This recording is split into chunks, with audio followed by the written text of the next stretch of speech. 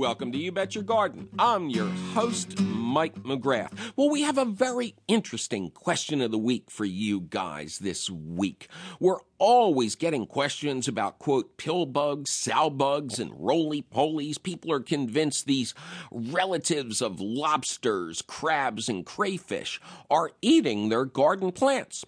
Are they? What are these crazy creatures? What are they doing out there? How do we control them? And do we need to control them? We'll address all of it in the question of the week when we deal with the woodlouse. But now it's time to take that promised heapin' helpin' of your fabulous phone calls at 1-888-346-9499. Donna, welcome to You Bet Your Garden. Hi, Mike. Thank you for inviting me on. Well, thank you, Donna. How are you? Where are you? I'm doing fine, and I live in the great state of Alaska, Fairbanks, right in the middle. So what's up, Donna? What can we do for you up there? Well, living up here, our problem is that the growing season is very, very short, and I love to garden. I've been trying to do raised beds, and composting has been an issue also. Any help? Well, I have actually, as I've mentioned many times, I actually spent a couple of weeks in Alaska at the behest of the Southeast Alaska master gardeners. You need to be in the interior, and you need to spend a year. What are you, my parole officer here, guy? You know.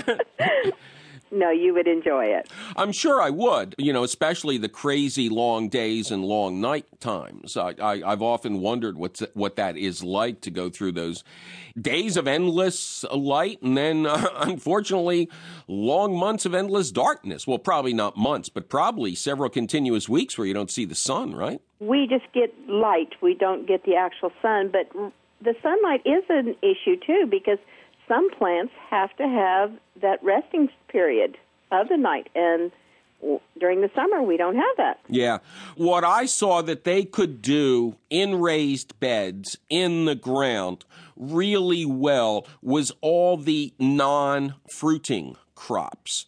Cabbages, salad greens, potatoes, all those kind of things that are not as I can't imagine what onions would do. Onions are so daylight sensitive. They would probably wind up in an Alaskan prison having gone over the edge and like attacked the pansies or something, But it is my understanding that even down in the more moderate climate, if you really want to reproduce a lower 48 gardening experience, you need a greenhouse of some kind.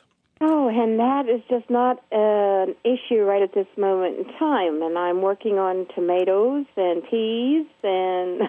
Peas you should be able to get away with. Peas are a very cool weather crop. Yes, peas are okay. The tomatoes, I have issues. I usually end up bringing the plants inside, hanging them upside down to finish ripening. Right. So you at least get flowering and green tomatoes.